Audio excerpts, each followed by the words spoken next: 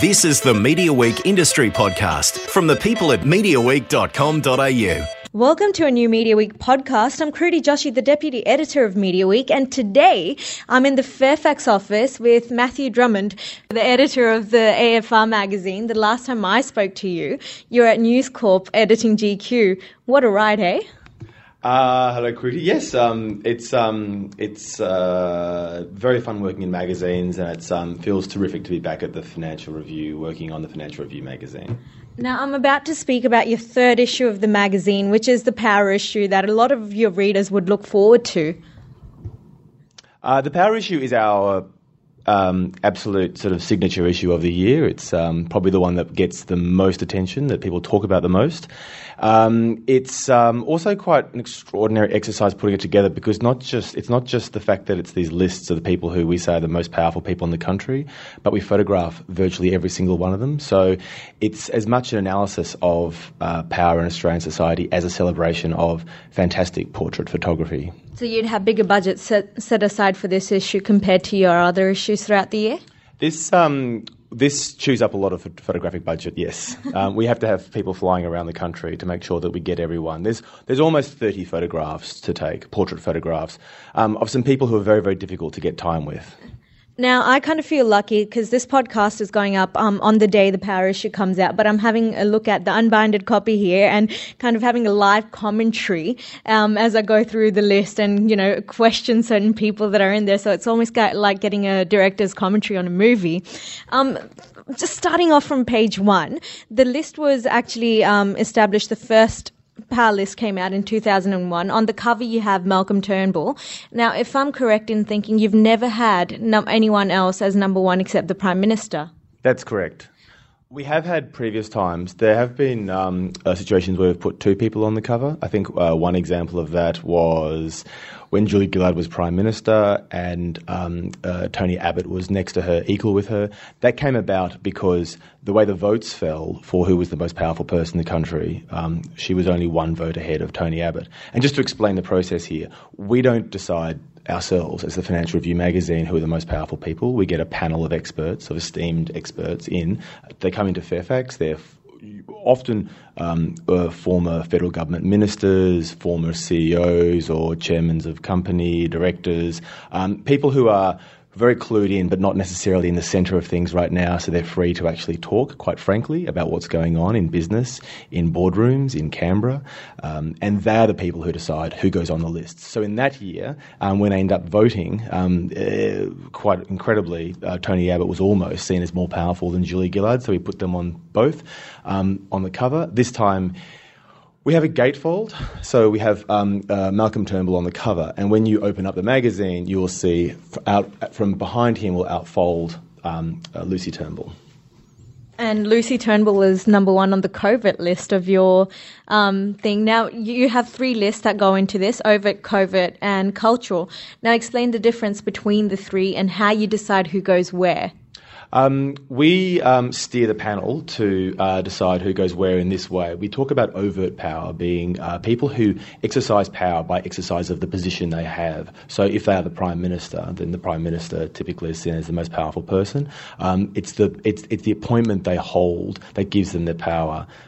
Covert are the people who wield influence on those people.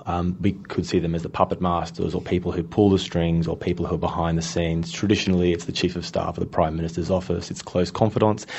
Interesting, Lucy Turnbull, for the first time we've ever had a woman as number one on the covert power list. And the power panel talked about how Lucy's influence has grown as Malcolm Turnbull's problems have gotten greater, and that he seems to be relying on his wife even more for advice than he was before. And then the third category, of course, is cultural power. And cultural power for us is not high arts or even pop culture. It's something a bit broader than that. It's the people who shape how we feel about being Australians, people who help define what it means to be Australia in 2017. And so your overt list is typically filled up with politicians and businessmen, I would imagine? This year, there are no business leaders on the list, which it's all politicians. On 10th space, which you're looking at right now, is Sally McManus, the new head of the ACTU. But everyone else on that list is either a minister, the Prime Minister, or the Treasurer, or the opposition leader. They're all politicians, yes. We didn't have a business person on the list, which was talked about at the panel quite a lot. Which reflects the fact that this has been a year where, in a way, Canberra and the coalition government has really fallen out of love with business, or perhaps business has fallen out of love with Canberra. When you've got, I think the best demonstration of that is the bank tax. The fact that the federal government has levied that tax on banks is quite surprising that a coalition government would do that. There's a very awkward relationship now between parts of the business community and Canberra, and I think the lack of a business person on that overt power list reflects that. We talked about the number one on the overt list, the number one on the covert list. The number one on the culture list is Endemol Shine's Carl and Mark Fennessy. Now you're telling me that this is the first time they've ever sat down and let someone profile them. I don't want you to quote me on that, which you sort of are. But we can't find another profile of Mark and Carl Fennessy. This was the first year, to go back a step, this was the first year we had a separate cultural power panel. Normally we have the one panel of experts who come in and they discuss overt, covert and cultural. For a while it's been talked about, should we have a separate cultural panel, because it's really hard to be across everything from politics through to what's trending on YouTube. So this being my first power issue, I said, let's just give this a go and let's create a separate cultural power panel. We decided to have it as a lunch. We went down to restaurant Hubert, which is a fantastic, very theatrical restaurant in Sydney. We had people like Russell Howcroft there from Gruen Transfer, Rachel Griffiths, the actress, Lisa Havilah, the CEO of Carriage Works, Gab Trainer, who's on the commission for the AFL. We had about 8 people, and it was fascinating. They all sort of came from different segments of culture and Australian society, but they fit together like a jigsaw. And it was very clear from that conversation, that lunch, which happened in late July, when Ninja, Australia's top ninja, was in full swing, that we needed to put Endemol Shine on there. They had never been on the panel before, on the cultural list before. But Russell Howcroft was estimating that something like 40% of free-to-air primetime television in Australia is coming out of Endemol Shine. They are so successful that networks are pitting their programs against each other. You'll have Ninja Warrior on Channel 9 and MasterChef on Channel 10 in exactly the same time slot. And obviously they've had a very successful year, because their year started off with Married at First Sight, which is a longer format but performed extremely well for Channel 9. So now, thinking about these panels, how do you decide who goes on them? Ultimately, I guess, who decides who's on the panel? Do I have to say that's me? Well, it is. It's in consultation with Michael Stutchbury, the editor-in-chief of the Financial Review, and Paul Bailey, the editor of the Financial Review. But we sort of sit around and work out ourselves who do we think would be a good mix of people with the right sort of complementary backgrounds to go on the panels. So how long does the whole process take? I'm starting to think about the power issue, need the panel set up so they can vote and kind of analyse the landscape right now, and then they come to a vote and you put it on the pages of the AFR Magazine. The production process for the whole thing, from concept, from organising who goes onto the panel to producing the magazine, would probably be about 4 months, which would be exactly the time that I've been here at the Financial Review magazine. Actually, the first thing I had to do was working out who would go on the panels. There's 2 other things, if I can say also, that we've done differently, just thinking about the power issue, rather, this year. This year we've partnered with a tremendous film company to make 2 short little videos around the shooting of the portraits of the power issue. And separately we're having an event in Sydney on the 11th of October for about 100 people to celebrate the issue, and we're going to show some of these portraits quite large. We'll sort of display them as artworks in themselves, and Peter Dutton will be guest speaking. And so how important, I guess, in terms of, I'll get back to the list later because I have heaps of questions to ask you about that, but talking about the event, how important is that as, extending something that's already quite well known, but, you need to kind of establish more revenue streams, I guess, to make your returns? We with something like the Power list, which is so well known, it seems a shame not to find ways to give it life beyond just the magazine. So the event is the first time this event will be the first time we've done an event for the Power issue since 2011. Also, just as exciting for me is the film. Exit Films, the people who've created these two videos for us. One of the directors was a second director on Lion, the Academy Award nominated film. It's basically taking this opportunity that we have. We fly to Canberra to take most of the portraits, the photographs on the overt list, and we do it in one day. So you have all of these people coming in and out of where we're photographing. We did it at the National Portrait Gallery. You've got Matthias Cormann coming in, you've got Barnaby Joyce going out, they're working with our photographers. You see a side to them that you don't often see. So to actually go behind the scenes and allow a film crew to just give them sort of carte blanche and say, you tell us what you want to do with this. Film crew wanted to interview the people on the overt Power list about how they feel about power, what power means to them, what advice do they give someone who seeks power, how they describe power to a 10-year-old. And the production of that film, the way that's come together is exceptional. It's something that we possibly couldn't have done here at Fairfax. We haven't got those skills to work in filmmaking on that level, but it takes the brand into a whole new arena.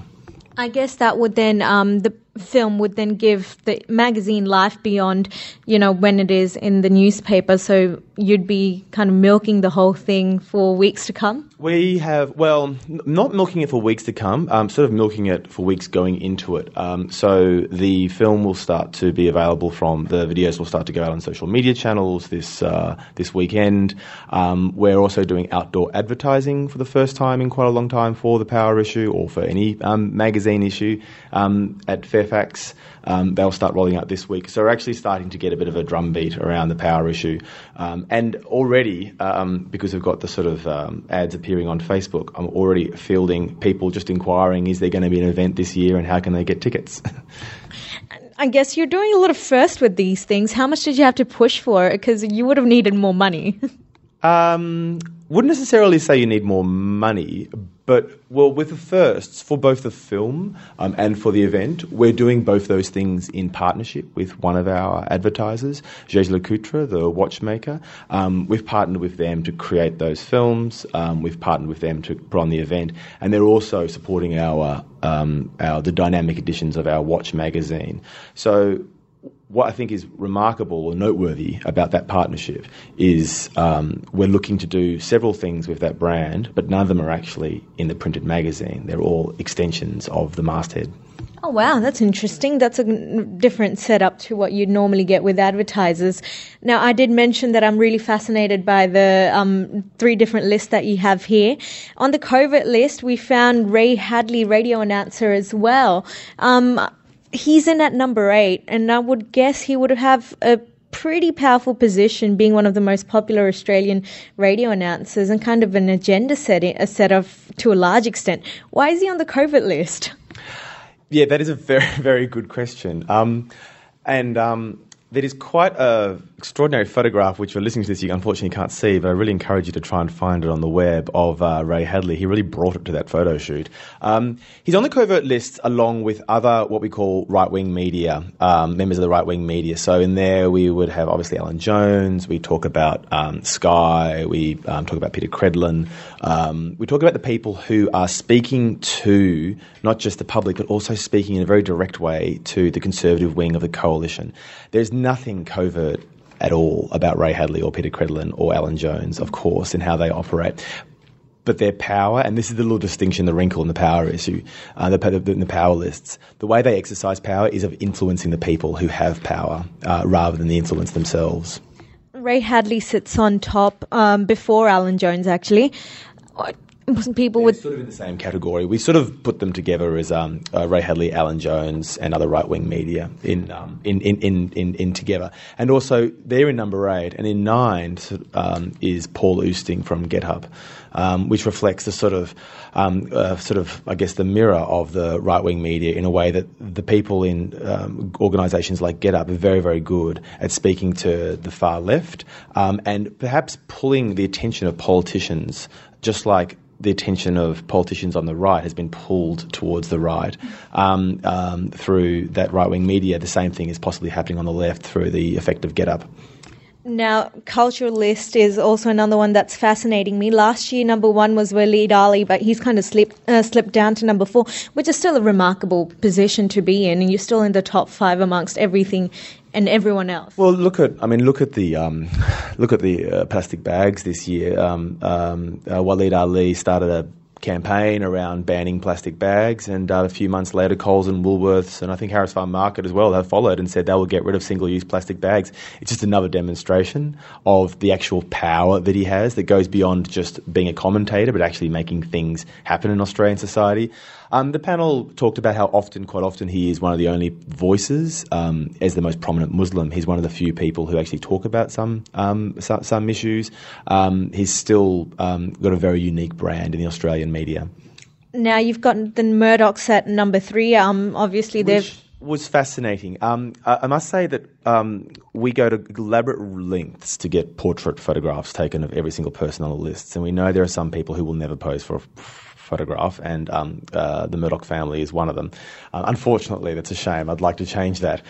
So when we went into that lunch at Restaurant Hubert with the Cultural Power panel, we talked about what is the short list of people that we'll consider for discussing over lunch, and there was debate about how the Murdochs had to be discussed, because to ignore them is sort of, well, I think it was Rachel Griffiths who said to ignore the Murdochs is willful aspirationalism at best.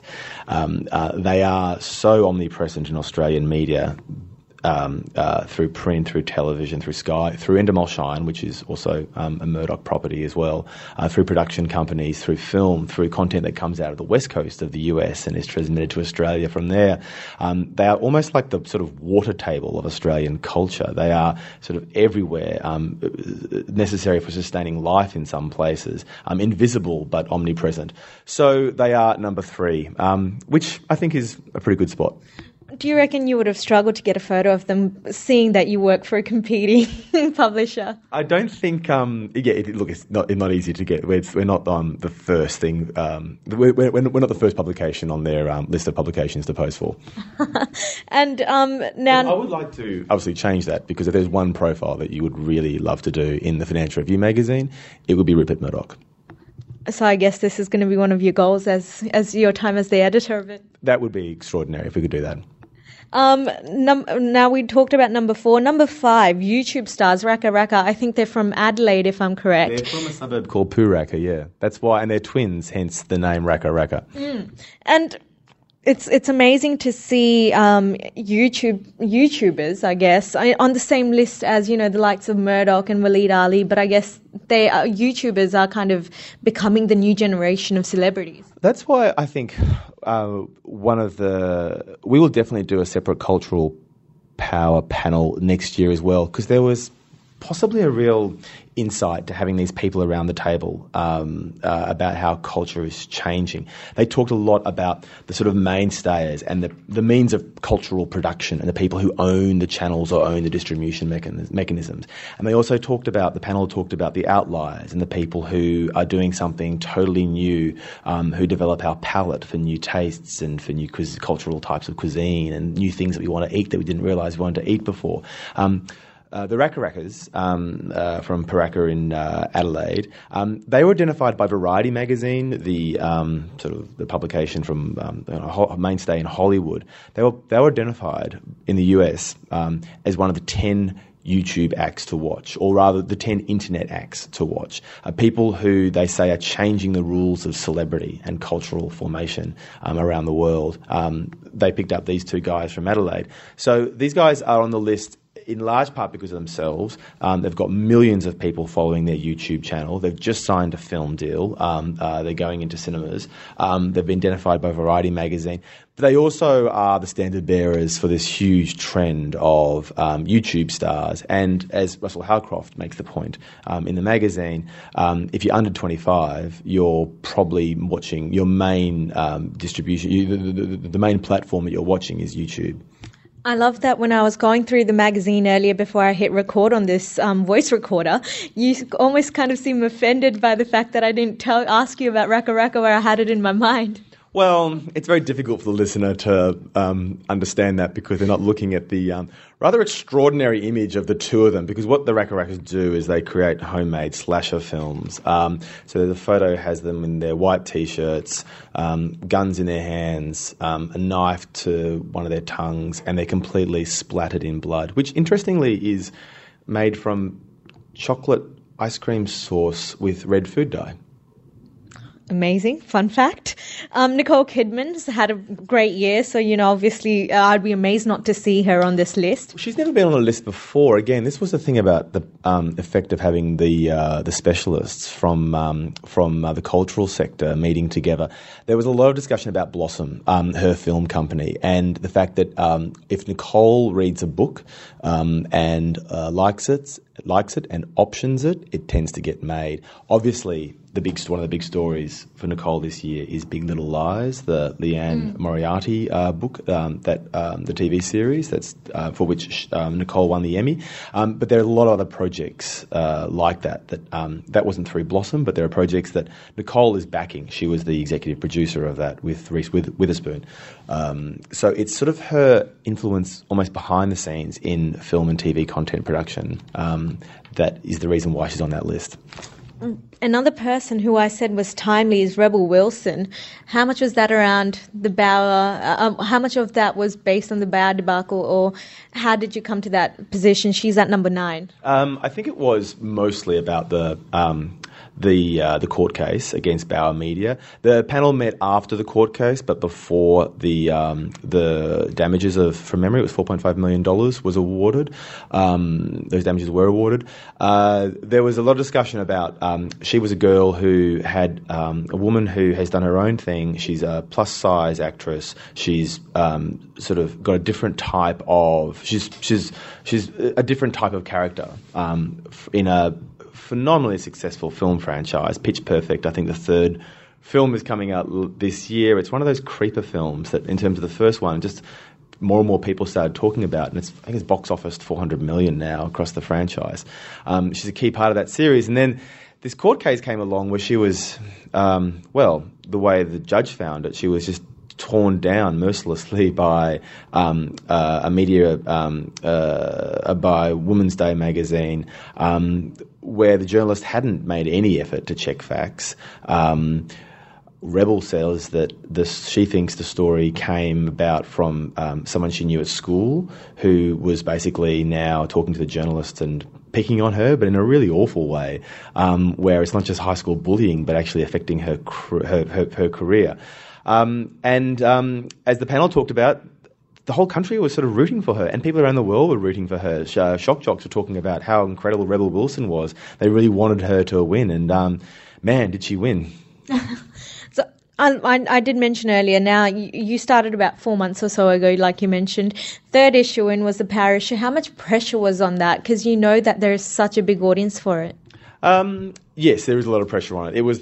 Also, there's two things going on. You're organising the Power issue, the panel, at the same time as you're trying to work on your first issue. So it was a little bit stressy. I think we've done a reasonable job. One of the stories that I'm most proud of is the profile of Mike Baird. I've been trying to get a profile of Mike Baird since I was working as the editor of AFR Weekend, the Saturday edition of the Financial Review. I was trying to get Mike Baird when he was Treasurer, then as Premier. I was trying to get him when he was Premier of New South Wales when I was working at GQ magazine. And now he's left politics and he's gone to NAB, and I'm so happy that we managed to get the first proper sit-down interview with him since leaving politics. He did one press event beforehand, but this is the first time where I feel like someone actually got a real chance to ask him, why did you actually leave politics? You said it was because your family, but what specifically? And in this story, he opens up about the social media bullying that his daughters received, largely because of the lockout laws in New South Wales, and the impact of that. He says that he didn't actually realise at the time how bad it was. It was sort of kept a bit from him, but it's something that he actually opens up as being quite...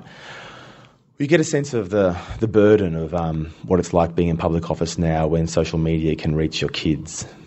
So what was that feeling like? So you were last walking the Fairfax office in 2015 when you were the editor of the AFR Weekend. I think you held that position for 2 years. Correct. So in that case, so you've been chasing this interview with Mike Baird for more than 4 years. I think so, yes. That would be right. I have been trying to get Mike Baird to sit down and do a proper interview with us for 4 years. And his career has changed quite a bit since we first started that. But in a way, what better publication than Financial Review Magazine for him to do it in? Because for some people, he would be less interesting that he's left politics and is now in the senior ranks of National Australia Bank. But for us, it's just as interesting because what our difference is as a magazine is we're a magazine about business and politics and the arts, but we look at business leaders that are just as interesting to us as leaders in the artistic field or as politicians. So it's a perfect place for him to be profiled. So it wasn't an easy sell to get that profile, but I really did feel like this was the place for him to sit down and do a proper interview. So when he did finally say yes, or one of your journalists did come up to you and say, okay, we've got this Mike Baird interview, this is when I'm doing it, did you have violins playing in your mind? I can tell you where I was. I was at the National Portrait Gallery in Canberra, still helping with the photographs of the people for the Power List. It was then that we sort of locked this into place. That was a very happy drive home from Canberra. So now that you've got Mike Baird out of the way, one interview that you aspired to, who's the next? We've got a pretty fantastic interview that's going to be coming out in our design issue. This is the one that comes directly after the power issue. Again, this is someone who I've been probably chasing for 3 years, someone overseas, someone who's got a story that I think people don't really know about. There's an Australian connection to it, but when you hear about it, you sort of can't almost believe it. It seemed a little bit too ridiculous. It's one of those sort of moonshot stories that it's, again, one of those ones that I've been chasing for years. And one of the first things I did when I came in the door as editor of Financial Review Magazine was I made my same pitch to all the same people I've been trying to get interview profiles with for years. And this person was one of them. And it was quite extraordinary when his PR person wrote back and said, actually, we might be interested in doing this. I think that's two things. Part of it's just luck, and that now this person is in a stage of their business that they're happy to talk about it a lot more than they were before. And secondly, I think it's the power of the Financial Review Magazine. If you're doing something incredible in business and you want the world to know about it, we provide a place where we can do beautiful long-form journalism, impactful photography, glossy paper, a premium environment for high-net-worth individuals. We can lavish it with incredible art direction, and we can make a beautiful product, but we still have all the intellect and the business nous of the Financial Review masthead. So it's a good opportunity for people for people who've got something, who are from business, something incredible to share. We provide a good platform for that. So it's possibly that it was the masthead, but it was also a matter of timing. In case you've scrolled right through the podcast, again, this is a Mediaweek podcast. I'm in the Fairfax office with Matthew Drummond, who's the editor of the AFR Magazine. Now, Matthew, just to focus a little bit more on you, You've walked the offices of Fairfax before as the weekend editor, the senior reporter, a columnist. Was it so different coming back? Did it feel at all different? It felt very, very similar. Things have changed a little bit at Fairfax. I was away for 2 years. There's a different management structure in place across Metropolitan Publishing, which is the division that the Financial Review is in. There have been the redundancies that everyone knows about. The place has got fewer people than it did before. There's a different energy in the place. I feel like there's a very clear sense of direction in terms of the strategy of the mastheads that perhaps there wasn't before. Of course, when I was working here last time, Fairfax, it was in 2015, and Fairfax was in that sort of debate around what do we do with print. And there was much speculation about when Fairfax would turn print off, how it would turn print off. Whereas now, coming back, there is absolutely no talk about turning off print at Fairfax. In fact, the mantra seems to be more of something of like, we respect print and we grow digital.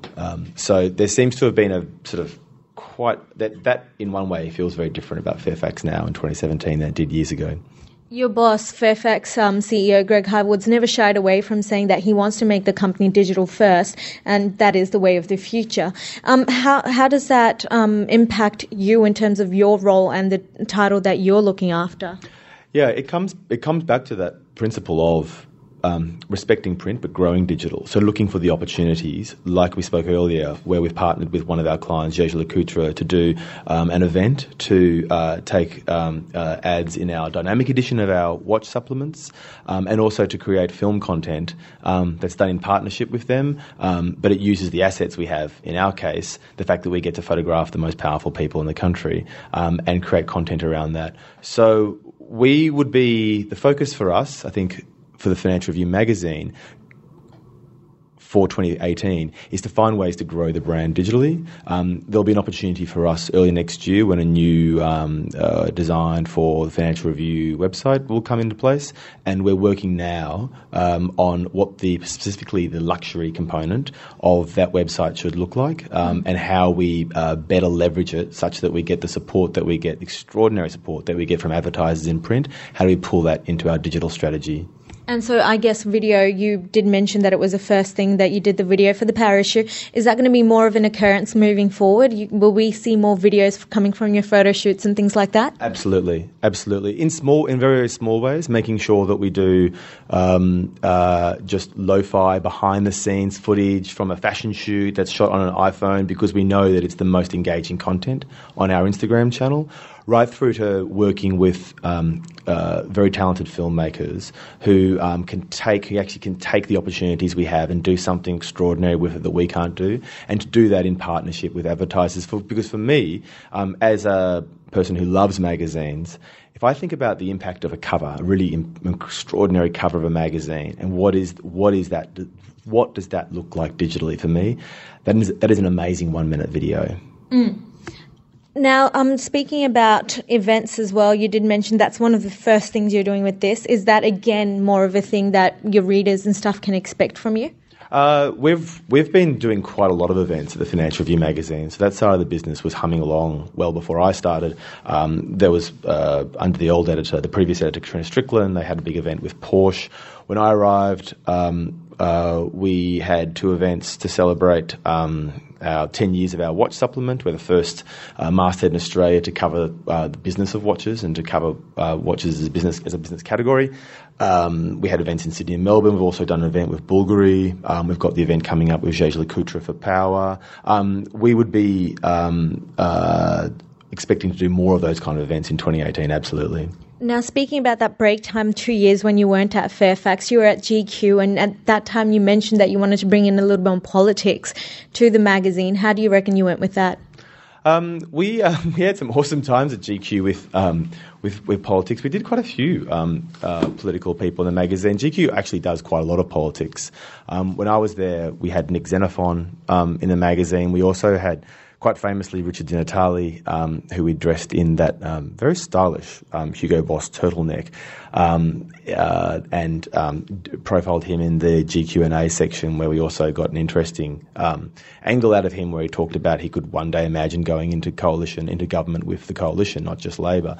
He sort of speculated that in the context of never say never, and he wasn't actively considering it, but it did cause a bit of a kerfuffle with the Greens membership. And that was a really, really tremendous example of GQ, I think, taking its fashion content and creating a sort of fashion moment around a well-known Australian identity, coupling it with a great piece of analysis and a good interview, and it got a lot of attention for the brand. You're creating buzz with the work that you did back at GQ, but when you left in like about 8 months or something, it created a lot of reasons about, why did he leave? What happened there?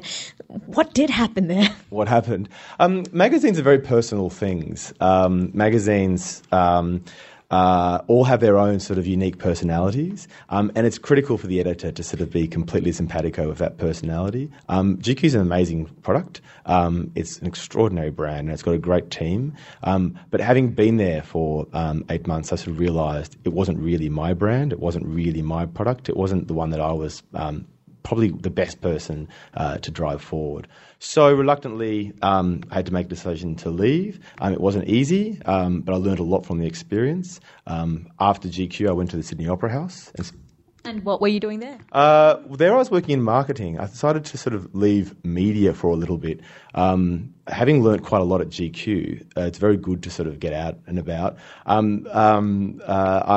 having been at Fairfax for 10 years, I've decided what I really needed to pick up was digital marketing skills. I sort of became a little bit obsessed with Instagram, Facebook, and actually understanding how those distribution mechanisms work and how brands like the Sydney Opera House, which is an incredible brand, how they use those channels from a marketing perspective. So I was part of the marketing team, working with the communications team, but part of marketing specifically working on their new website. Sydney Opera House worked with Razorfish and Adobe to create a whole new website. I helped with I was one of the people at the Opera House who helped design it, and also do the editorial strategy for it, such that the Opera House now has its own blog and is doing its own content marketing. You got into marketing. What did you take away from that? What would you say was one of the biggest surprising learnings? It's not every day that you see a journo become a marketer. Marketing is extremely powerful. What's the biggest takeaway you take from marketing? There is a rigour to marketing that you possibly don't have in journalism and you wouldn't have in many communications roles. It's sort of like a mathematical, there's a lot of mathematical equations that you're sort of getting around, not literally, but marketers will always talk about what is their objective, segmenting their audience, how do they measure success. There's a process, a very methodical process to go through. Whereas in media, you tend to just spitball ideas around and say, how about we do this or how about we do that? Whereas marketers will say, well, what's the objective you're trying to achieve? So perhaps that discipline was a bit of not a shock, but just something that was fascinating to actually see what that looks like. So do you have more of a formulated approach to your work now as a journalist? Absolutely. Actually, yes. That is absolutely true. Far more. And also, I'm on all sorts of things like Trello boards and just sort of, I know what a Gantt chart is, which if you're listening to this, you know what it is. I'm really sorry for you, but I've done Gantt charts, just sort of project management tools. I think that was a very, very useful experience. Are you now in love with Gantt charts? No, I'm not in love with Gantt charts. But I can see, but you know what I am in love with? If we do have a big project that's coming up at the Financial Review magazine and I can see someone who's working on it and I can see they've got a Gantt chart, I love them. Jesus Christ, things that actually, amuse you is amazing. Matthew, thank you so much for your time. That was great speaking to you and all the best with the Power Issue and your focus ahead. Thank you very much. You are listening to the Mediaweek podcast. Find us online at mediaweek.com.au. Find us on Facebook and Twitter at Mediaweek AUS.